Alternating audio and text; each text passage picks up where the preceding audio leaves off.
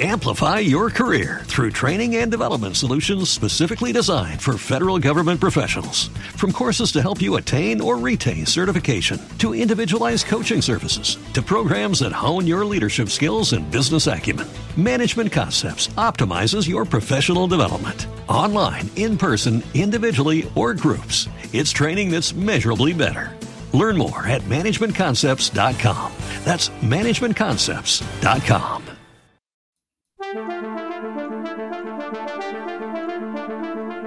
Welcome to International Horizons, a podcast of the Ralph Bunche Institute for International Affairs at the Graduate Center of the City University of New York, which brings scholarly expertise to bear on our understanding of a wide range of international issues. My name is Ellen Chesler, and I'm a visiting research scholar at RBI this year, doing work on the historical contributions of women in shaping human rights and global development discourse and policy at the United Nations and around the world. Today we are celebrating International Women's Day with a conversation about recent developments in the emerging discipline of gender and foreign policy. I'm fortunate to have with me in conversation a distinguished expert in this field, Rachel Vogelstein, the Douglas Dillon Senior Fellow and Director of the Women and Foreign Policy Program at the Council on Foreign Relations. Rachel is also a professor of gender and U.S. foreign policy at Georgetown Law School. At CFR, her research focuses on the relationship between women's advancement and prosperity, stability, and security in the world. Rachel is the author of a number of books, most impressive, one on child marriage, one on women's participation in conflict prevention and resolution, another on building inclusive economies by investing in women, and forthcoming mid-2021, a new book, Countering Sexual Violence in Armed Conflict. Before joining CFR, Rachel worked on these issues at the United States Department of State under Secretary of State Hillary Rodham Clinton. Thank you, Rachel, for taking the time to be with us today. Let me start with something of a cosmic question. We're celebrating International Women's Day. It's a holiday which actually goes back almost a century, started by socialists, but it became an official global celebration in the 1970s when the United Nations decided that both its human rights and its development policies needed the input of women and began to really invest in building infrastructure and supporting movements around the world to advance the status of women. For a long time, this was kind of seen as silly stuff, I should say, particularly by a male foreign policy establishment. Your presence today at the Council on Foreign Relations, an establishment-friendly institution, is evidence that things have changed. Can you comment on this phenomenon and why this year we should really make a big deal about the celebration of International Women's Day?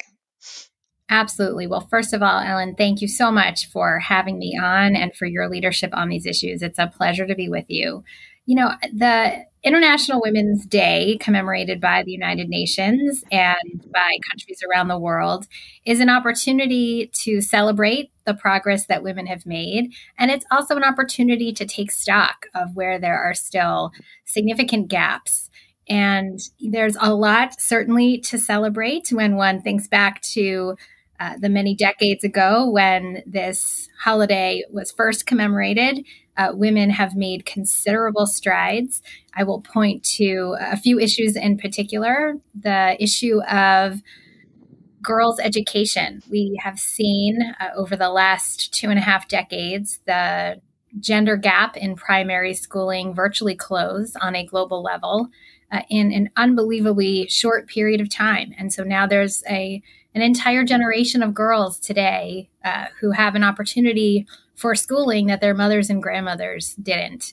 I'd also point to the issue of women's health. We have seen the rate of maternal mortality caused by largely preventable conditions related to pregnancy and childbirth virtually cut in half over the last 25 years. That's remarkable progress. And in both of those instances, part of the reason for that progress was because the international community came together initially through the Millennium Development Goals and set concrete targets to ensure gender parity in girls' primary education, to drop the rate of preventable conditions that cause maternal mortality.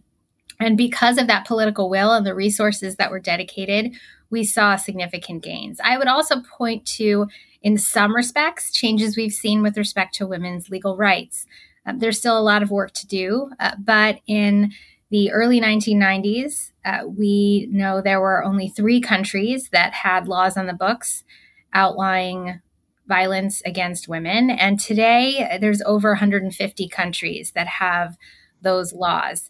Again, not to suggest that there isn't a lot of work to do, but these are really important gains. And I think they speak to the notion that gender discrimination, it's not intractable. And in fact, we can see significant progress over a relatively short period of time when we have sufficient political will. But it's not an all good news story. We know there are significant gaps. There are structural inequalities and biases that persist, many of which have only been exacerbated in the current moment in which we find ourselves fighting a global pandemic. But these are inequalities that predate the pandemic. So, for example, when we think about women's participation in the economy, women have really been largely stagnant over the last 2.5 decades when it comes to labor force participation. The gap between male and female labor force participation has remained virtually unchanged. And there is a gender gap in wages in every country in the world for which we have recorded data, including the country in which we sit right now, the United States. So there's a lot of work to do when it comes to women's participation in the economy. And we know that when the rate of labor force participation grows for women, poverty goes down and GDP goes up. So this is important not only to individual women and to their families, but actually to entire economies. Another issue I would point to where we've seen far too little progress is in the area of political participation. We still today, out of 193 countries, have only 22 that have a female head of state. We have not hit that threshold here in the United States, although obviously many celebrated the historic election of our first female vice president, our first Black and South Asian vice president, in Vice President Kamala Harris. But we still have a lot of work to do, and parliamentary participation continues to hover at around a quarter. Globally, the U.S. is, despite the increases we've seen in the numbers of women running in 2018 and in 2020, still hovering at about 27% representation. So clearly a lot of gaps and work to do there. And then finally, I would point to stagnation in the area of security, whether we're defining security as individual personal security or freedom from violence, or whether we're defining security as women's participation in many of the fundamental peace processes existing today.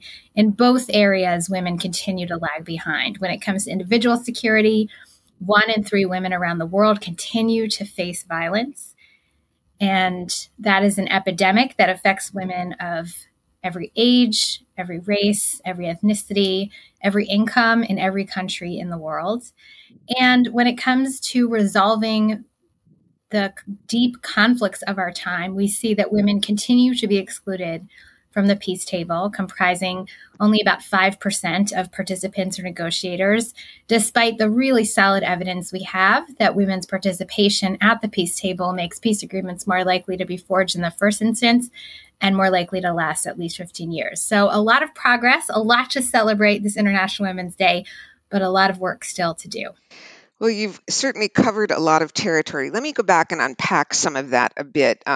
As a biographer of Margaret Sanger, I want to talk about one issue that you didn't raise before we get to focus a little bit more on the economic issues, which I think are central for a variety of reasons, not only because it's important for women from a moral and economic standpoint to have parity with men, but also because it's the smart thing to do if our aim is to build economies, as you and others have pointed out, and also to secure nations and to secure democracy.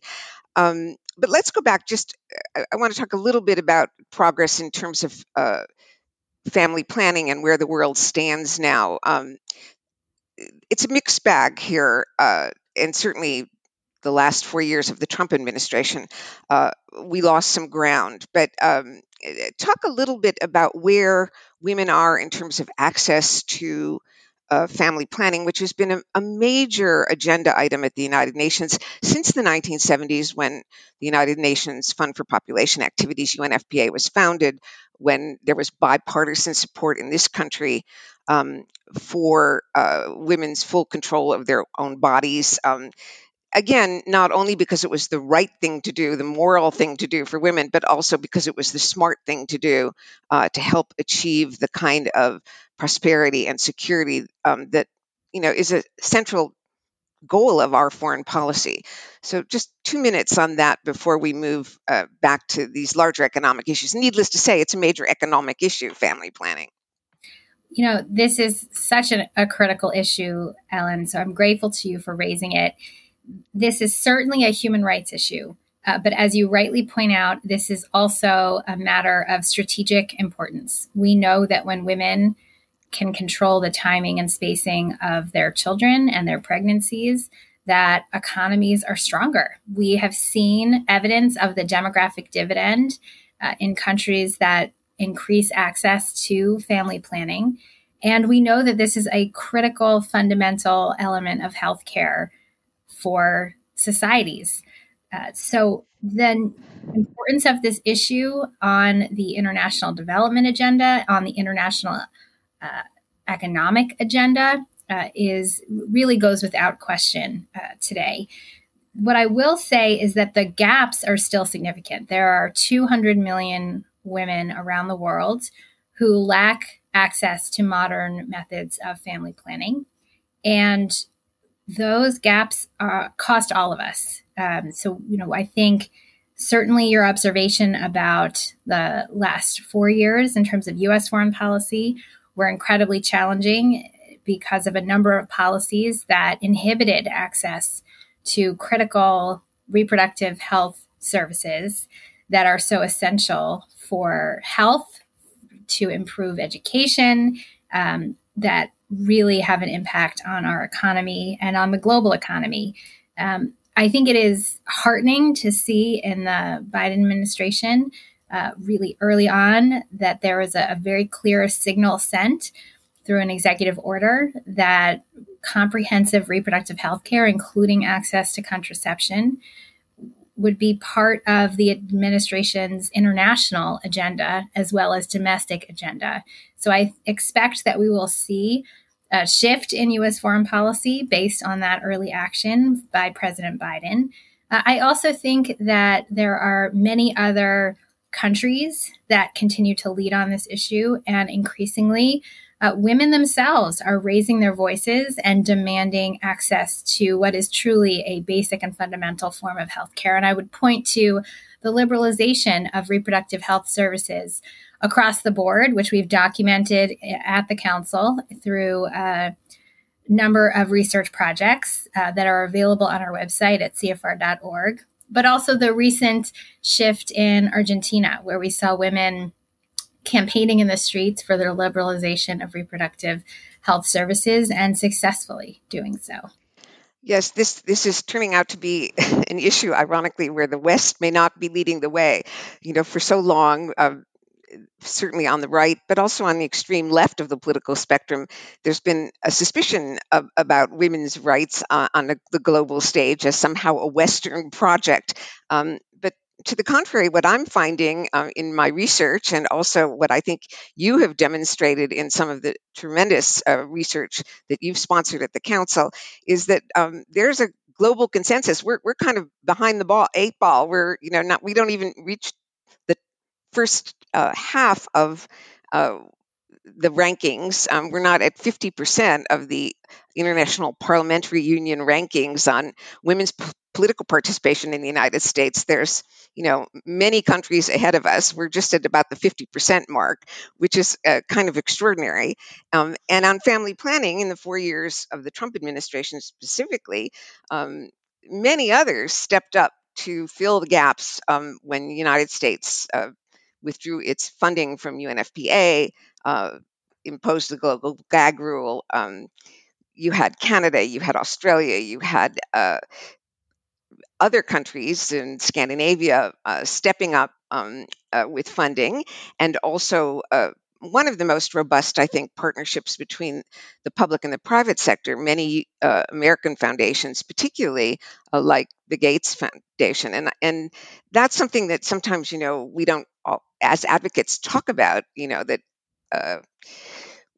there's an awful lot happening in the rest of the world that I think we need to learn from, not to take the attitude that we're the teachers and everybody else is our student. Let's go back to these economic questions, though, that as you mentioned, the hardest nut to crack, the hardest and I think most distressing dimension of women's situation is the economic one. Numerous empirical studies, some of which you've done, others from the World Bank, the McKinsey Global Institute, show dramatically, the data is there, that closing gender gaps in employment in both advanced as well as developing countries could add trillions of dollars to the economy, to the global GDP. And yet there just doesn't seem to be as much progress as one would have hoped for, especially in the 90s, when I'm old enough to remember Beijing and those highly aspirational meetings that the UN held globally to bring together women around these issues. Why is this so difficult? Again, you mentioned political will. I think political will is critical. The data tells us what we need to do. The political will isn't always there, but there is some of it, and yet still there's so many hurdles. Why and how? You've done a very brilliant, I thought, analysis of what the impediments to progress for women are internationally, and then also some of the ways in which we can intervene. But let's start with the impediments. So we have put together a report at CFR called the Women's Workplace Equality Index, where we essentially rank how level the economic playing field is for women in 193 economies around the world. And what we find is that over 100 countries have laws on the books that inhibit women's economic participation in significant ways. Some countries have one law, some countries have many laws that inhibit women's economic participation. And these can range from property rights limitations that prevent women from having access to collateral and therefore starting businesses. These can include limitations on the types of jobs that women can hold, the number of hours that they can work, whether they're allowed to work without spousal permission. These laws can include insufficient policies related to discrimination and harassment in the workplace, which we know is a problem the world over. And in many countries, we see insufficient policies to create the infrastructure that's required for full participation in the economy for women, particularly with an eye towards the disproportionate burden they shoulder in terms of caregiving of children and elders. So this constellation of laws come together to not only inhibit the potential of individual women, but to limit the potential of individual national economies and the global economy. So several years ago, the McKinsey Global Institute put together a really compelling analysis that estimated the amount of global GDP lost because of gender gaps in the workforce at between $12 and $28 trillion. That is staggering. And we have seen that same Global Institute produce a report that found that if the impact of COVID-19 on the economy were gender neutral, that we would see an additional $1 trillion in global GDP. So we are currently suffering a worse economic situation than we otherwise would have because of these structural inequalities. So it's critical to elevate this issue on the foreign policy agenda, on the economic agenda, and increasingly as the number of studies documenting the very clear evidence that women's participation in the economy is critical, as that evidence grows, we are starting to see leaders take this issue more seriously. So, for example, Prime Minister Abe in Japan made increasing women's labor force participation a critical element of his economic strategy. In the United States, we have seen that a key part of the economic recovery package that is on the table for recovering from COVID-19 includes many of the structural elements that have inhibited women's participation in the economy during this crisis. Structural impediments like the lack of childcare, and the types of policy solutions that are being discussed increasingly take into account the policy elements that need to be in place in order to maximize women's economic potential. But there's a lot of money at stake, and this is an issue that affects all of us, because when the rate of labor force participation grows for women, that it fuels economic growth that all of us benefit from. So I hope that we will continue to see this issue elevated on the international agenda. So there does seem to be a new wokeness, so to speak, that is, I like to joke with some of my feminist economist friends in the developing world that they shouldn't give up on feminist economics, because finally the World Bank is paying attention, and they, of course, are pretty disdainful of that attitude. But I did say that the last time I spoke at the UN, I think, to the amusement of some of our sister advocates from Africa and Asia. Don't give up yet, because now we have women in charge of some of the macroeconomic thinking for the first time at the IMF and the World Bank, and increasing numbers of women, as we can see right here, for the first time, a woman Treasury Secretary in the United States. But let's just go back 2 minutes before we get there. So you see legal impediments, even though countries sign on to things like the Convention to Eliminate Discrimination Against Women. They don't always enforce it. We need to enforce the obligations that countries take on when they sign these international treaties, committing themselves to women's rights. You point to structural issues, the overrepresentation of women in the informal economy, in low-wage sector jobs in, for example, manufacturing. Although in places like China, that's actually lifted women up. I mean, the prosperity is rising in some places in the world as a result of the trade economy.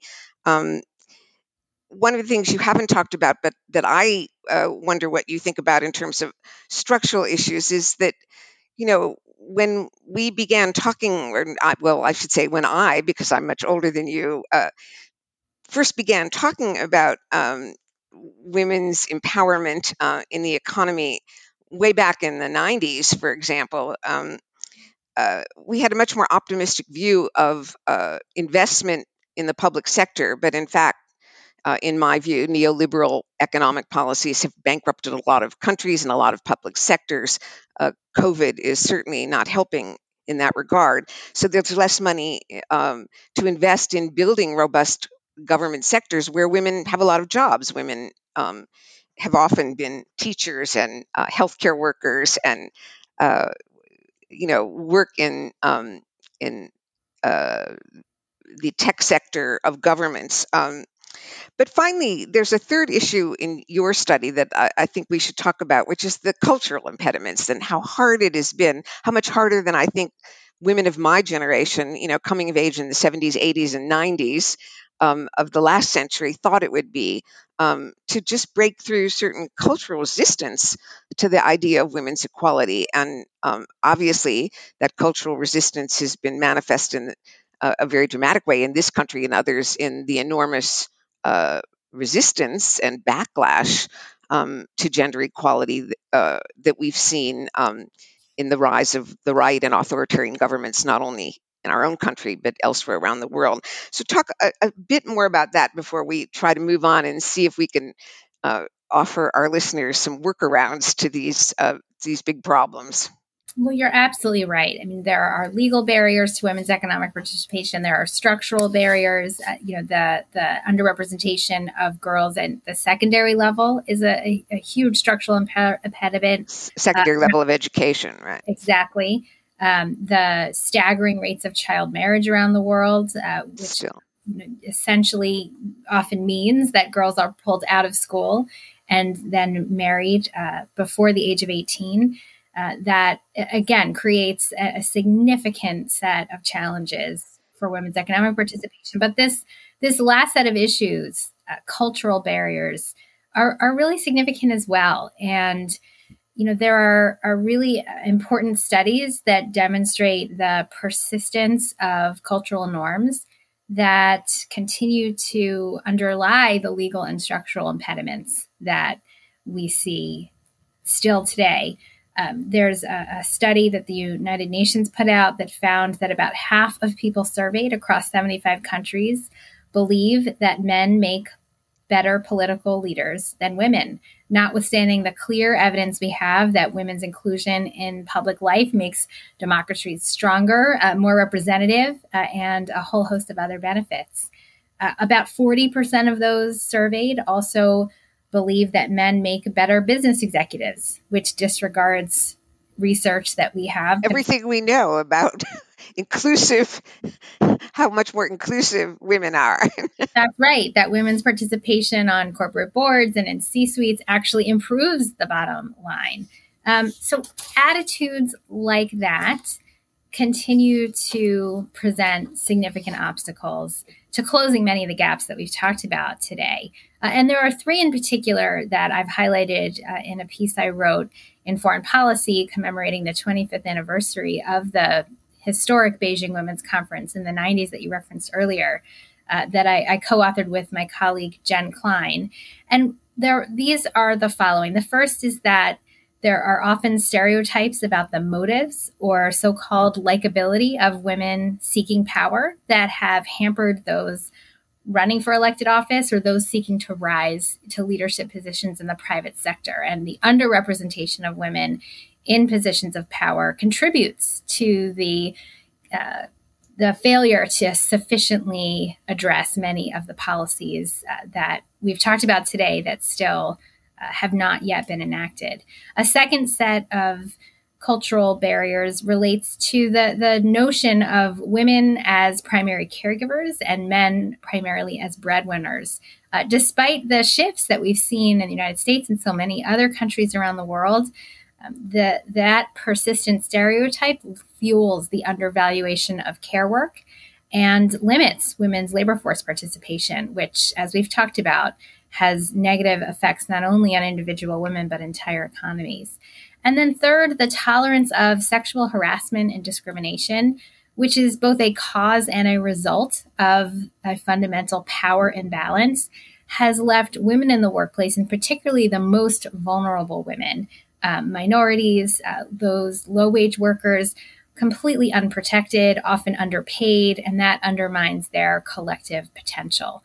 So there's a lot more we need to do to address not only the legal barriers and the structural barriers to women's economic participation, but the persistent cultural norms that underlie many of those challenges. But just to be a little bit more optimistic, because I keep referencing my age, which I suppose is not a wise thing to do, but when you've been around these issues as long as I have, I feel the persistent need to remark on the important changes I've seen. I mean, I'm lucky enough to be an advisory board member of the Women's Rights Division of Human Rights Watch, where Human Rights Watch has led the way negotiating international agreements, for example, governing, transnational workers and setting higher standards for women in factories. And one of the things that I've learned from you is the degree to which that has now, been made more realistic in terms of enforcement by trade policies that the United States is pursuing and other countries to make sure that trade is conditioned on raising wages in factories or on protecting domestic workers, transnational domestic workers, another, big issue in terms of keeping women down and keeping wages down. It took a long time in this country. We had a New Deal in the 1930s that created minimum wage standards and hour standards, and also created a social security infrastructure. But it didn't apply to women of color or men of color, but particularly women. It had many restrictions placed on it. That's changing now, and so I think maybe the next generation could look forward to a better world governed by some of these new agreements, and the recognition of how important creating economic parity as well as political parity for women is, in terms of the larger goals of peace and security in the world. Let me move on, however, having said something a little bit hopeful, to a set of circumstances that we've confronted this year that seem to have erased some progress, the COVID-19 crisis. Talk a little bit about that before we talk more about policy infrastructure and how we can build a policy infrastructure that addresses the remaining gaps in equality for women, but also therein addresses our need to pursue, more inclusive economic and economic policies and democratic practices around the world. Well, I think the current moment we're in contending with the global coronavirus pandemic has brought to the fore the effect of many of these structural barriers that we've been talking about, the legal barriers we've been talking about, the cultural barriers we've been talking about. They have only been magnified in this moment of crisis, with particularly devastating effects for women's economic participation. So we've seen an exodus of women from the labor force in the United States and in countries around the world. In the United States, the numbers are particularly dire for women of color. And we have seen also that women have been shouldering the brunt of service as frontline healthcare workers and are disproportionately saddled with the growing caregiving responsibilities that have only increased as schools and child care centers have shuttered. We also know that as nations moved to lock down countries, ostensibly to promote health and safety, that many women became trapped in situations that either already were or became violent. And so it was really the opposite of safety for those who are facing an increase in gender-based violence. So many of the issues we've talked about really only magnified in this moment, and the numbers bear that out. So although women make up just 39% of the global labor force, they accounted for 54% of pandemic-related job losses. And we've seen those numbers really in countries around the world. This is a moment of great challenge, but it is also an opportunity as countries move to rebuild their economies, to do so in a way that is more inclusive and that recognizes the critical contributions that women make to their economies. And you've made some. Go ahead. You've made some really important and interesting points about what constitutes infrastructure for women as opposed to tunnels and bridges, and what we conventionally think of infrastructure in that regard. And I'm always impressed by the way you talk about that and how we need to build infrastructure that really addresses women's needs and the needs of women and families. But a little bit more on that. I think that's exactly right. That's the word I was just getting to is infrastructure. And we know that we need roads and we need electricity for computers and we need the whole range of what we traditionally think of as basic infrastructure in order to fuel the economy. But we tend to privatize and to think about the needs that relate to caregiving and caretaking for our families as individual instead of collective responsibilities. And yet we know that when childcare policies are strong, that women's labor force participation grows. We know that when tax policies are reformed so that they no longer penalize second earners in a household, that the number of women who work outside the home goes up. And we, of course, have talked about the important economic ramifications that changes like that have. We also know that there are gender gaps in digital and financial services, and there are many actions that governments can take investing in digital infrastructure, particularly in emerging economies, to make sure that we're closing gender gaps in access to technology. All of these basic pieces are critical infrastructure to ensure that women, alongside men, have the ability to participate on an equal footing, on an equal basis in the economy. And so I think we are starting to see more economists and world leaders recognize that policies need to change in order to create the conditions in which women can return to the economy, which will, of course, redound not only to the benefit of individuals, but to all of us in terms of tax revenue and GDP.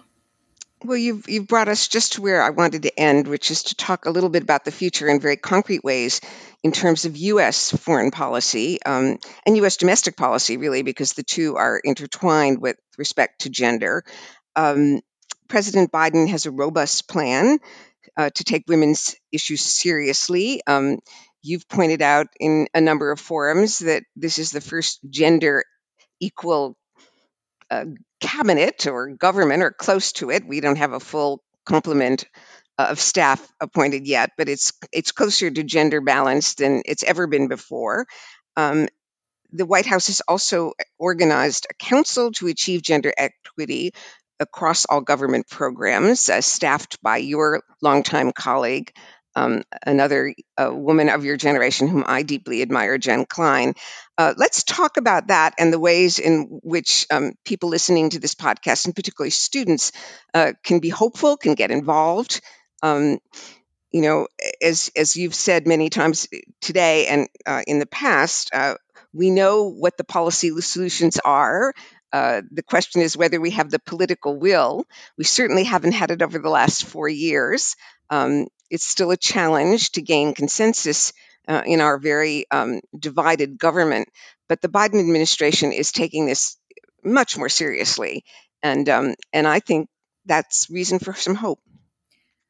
I really agree. That this question of political will is one we've talked about a number of times today. And I think the signs point to strong political will to address gender equity and equality, both at home and abroad, when it comes to this incoming administration.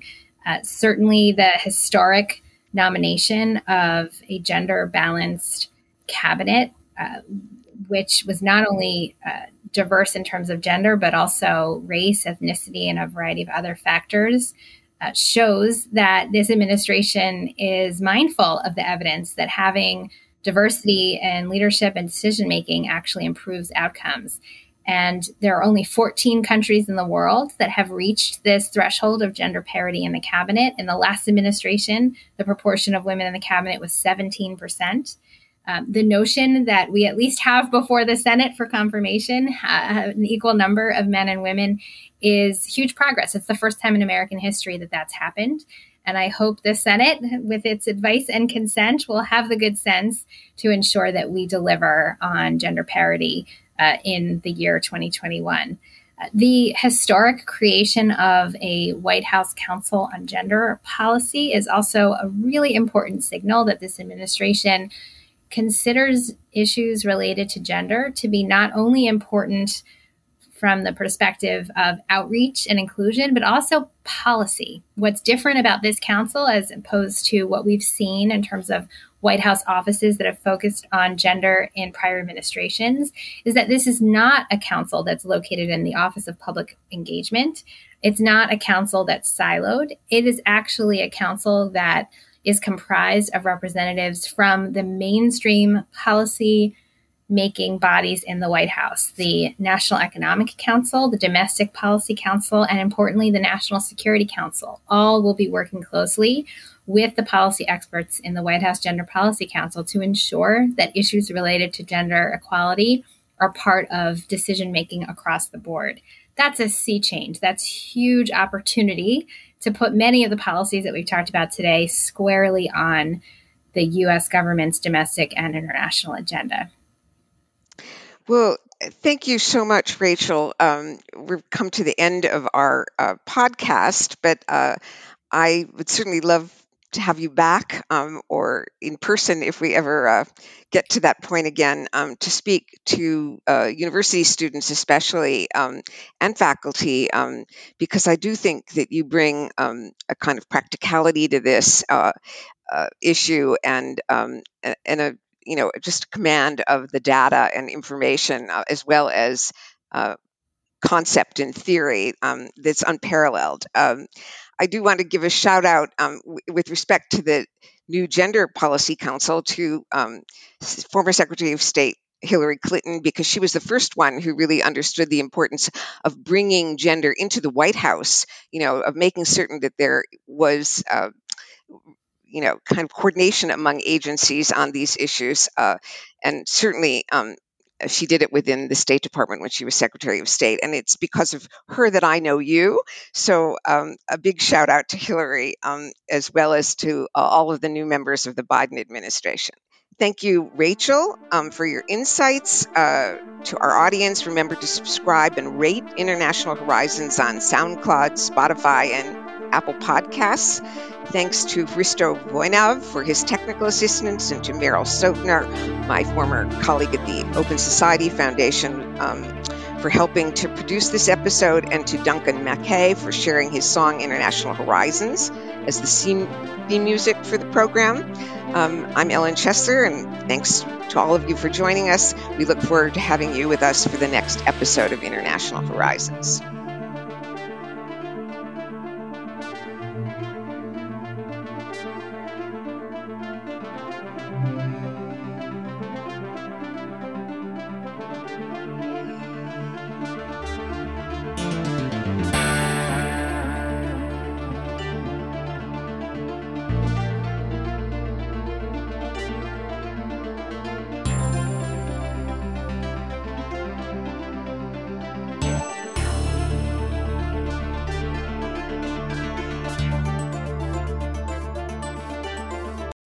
Amplify your career through training and development solutions specifically designed for federal government professionals. From courses to help you attain or retain certification, to individualized coaching services, to programs that hone your leadership skills and business acumen, Management Concepts optimizes your professional development. Online, in person, individually, or groups, it's training that's measurably better. Learn more at managementconcepts.com. That's managementconcepts.com.